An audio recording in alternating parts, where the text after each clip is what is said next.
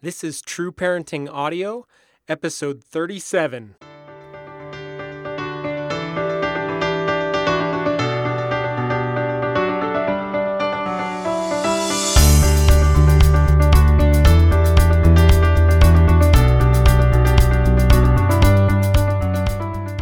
Hey everybody, I'm Andy Smithson, and this is True Parenting Audio, the podcast where parents will find inspiration and practical parenting tips that not only change kids' behavior, but build powerful cycles of continuous growth in your family through the principles of teaching, relationship, and upgrading yourself. Thanks for joining us in this journey to be a true parent.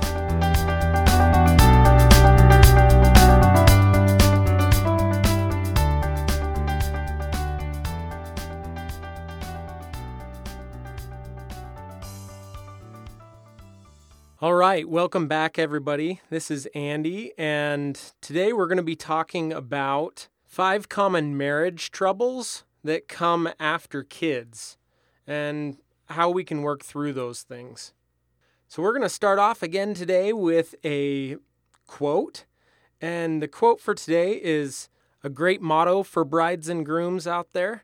It's, "We're a work in progress with a lifetime contract." That quote is by Phyllis Koss.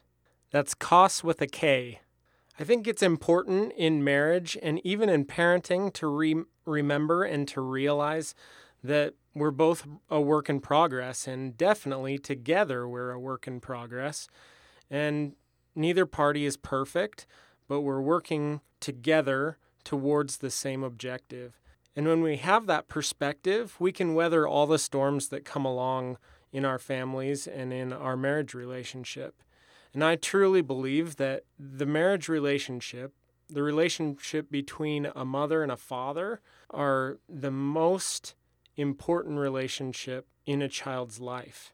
That relationship is a kind of prototype for what relationships should be, or what the world around them is going to be like and to treat them like.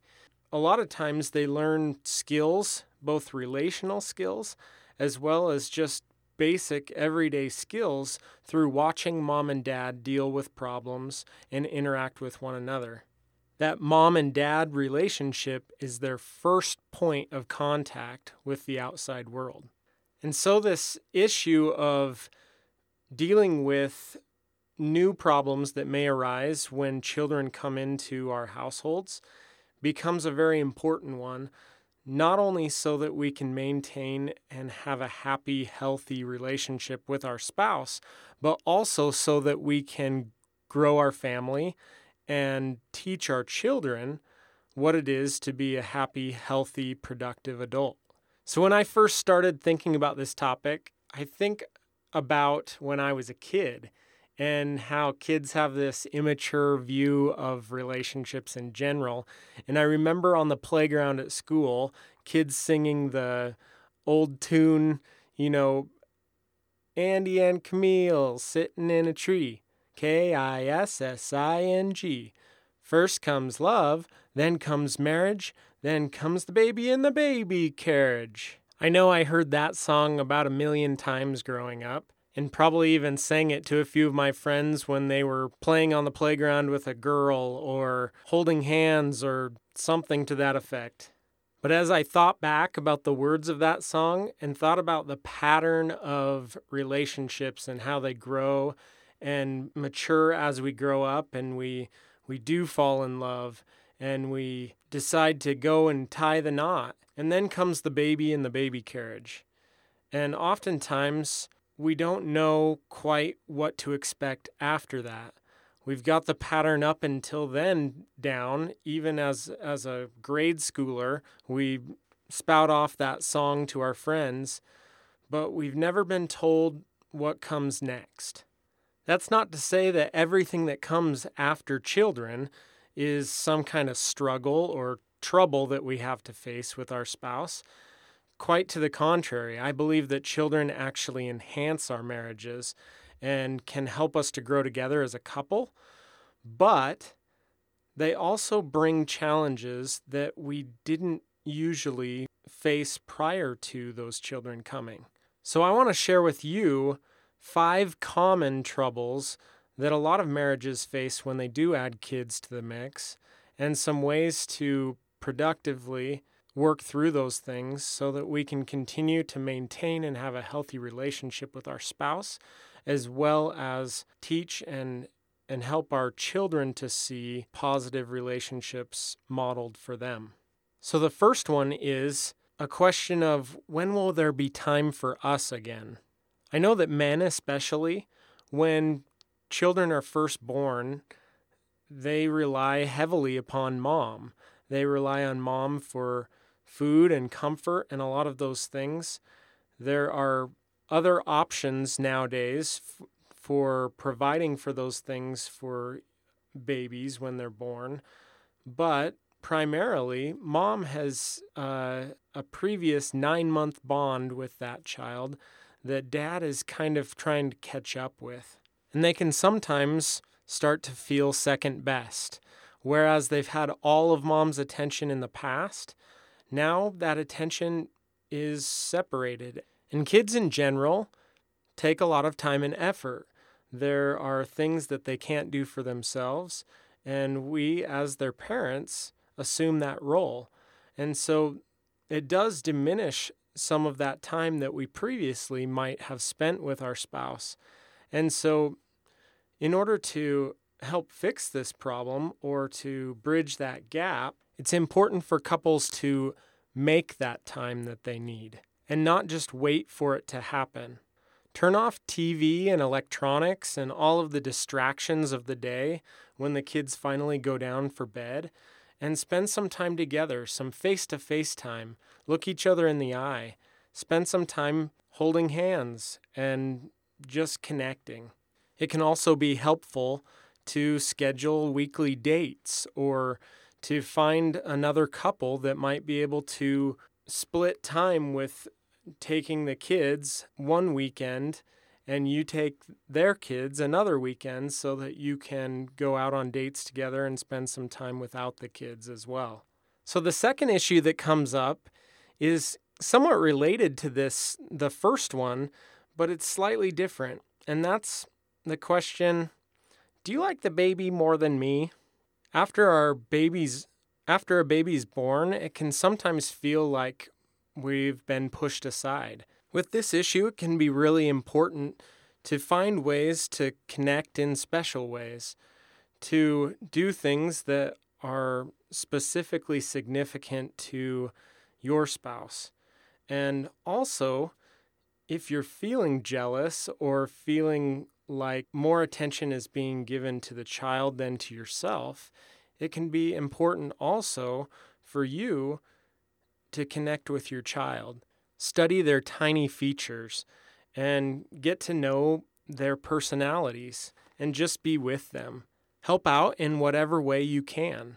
Utilize that time that's devoted to caring for your child as a time to connect also as a couple and as a whole family unit. The third issue that comes up very frequently is, where did all the money go? Truth is that diapers aren't cheap. There's all kinds of new expenses that come with having a new child, and so it provides an opportunity for you and your spouse to sit down together and to be on the same page when it comes to your finances, to understand where the money's going, and to make decisions together on how your money is spent. It's always important with all conflicts, but specifically with this issue of money problems or financial issues, to always address the problem from an us versus the problem perspective rather than a you versus me perspective. The fourth issue that often comes up is, whose job is it? Whether or not you have distinct roles in your family, making a plan for what each parent can do to help the other is really, really important. And making that plan together and even writing it down can be very, very helpful. This doesn't mean that you can't help each other with your roles or be lenient with who does what, and we all make mistakes, but it can be very important to have clear expectations and roles in the household of who will do what, and then to do our best to support each other in those roles. The fifth and last issue I want to address is one that doesn't come until a little bit later on in our children's lives, but it's the question of, Mom said you could do what? It's amazing as kids grow up, they get really good at triangulating with mom and dad. They figure out ways to pit mom against dad in order to help them get the best outcome for them. I find especially with parents that have teens at home that issues of discipline and how you discipline as a couple become a bigger deal as the kids grow up. And if the lines of communication aren't wide open with mom and dad, it can become a real problem. The great thing is in our day and age, we have more modes of communication than we ever have before and more access to each other in order to communicate in a way that doesn't allow our children to pit us against each other or to triangulate like that. The first thing to make sure and do with your spouse is to not let these things creep up on you, but to be talking on a regular basis about your parenting styles, your parenting background, the experiences that you've had in your life, and how you feel about your children doing certain things or how you'll respond when they behave poorly or other things like that.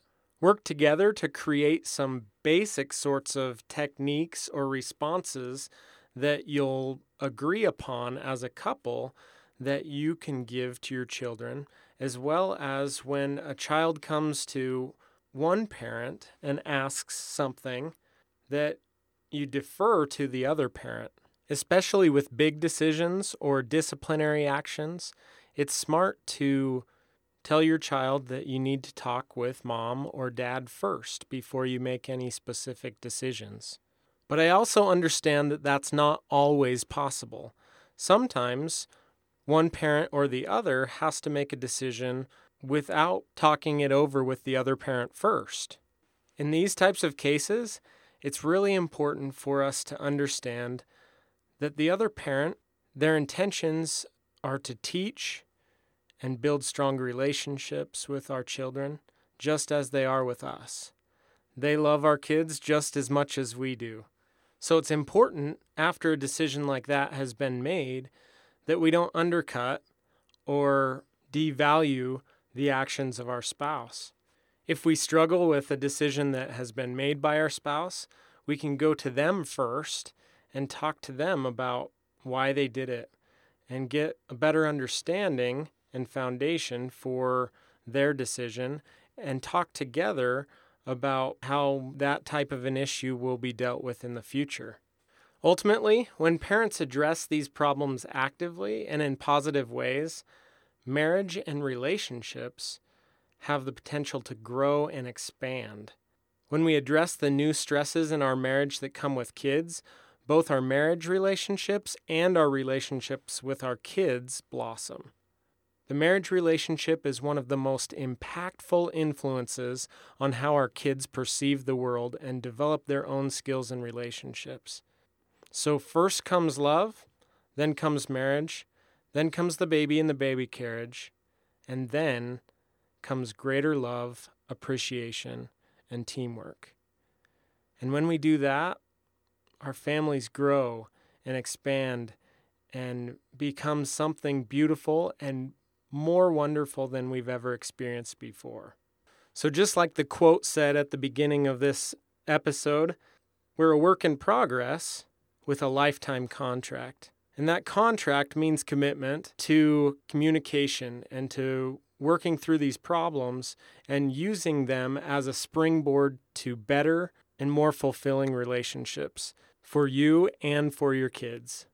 I hope this has been helpful to you. I hope that if you're having any of those struggles in your marriage since you've had children of your own, that this episode has been productive and helpful to you, and that you'll be able to use those skills to overcome those problems and to build upon your relationship and make it better than ever. Thank you so much for listening to the podcast. I appreciate every single listener out there.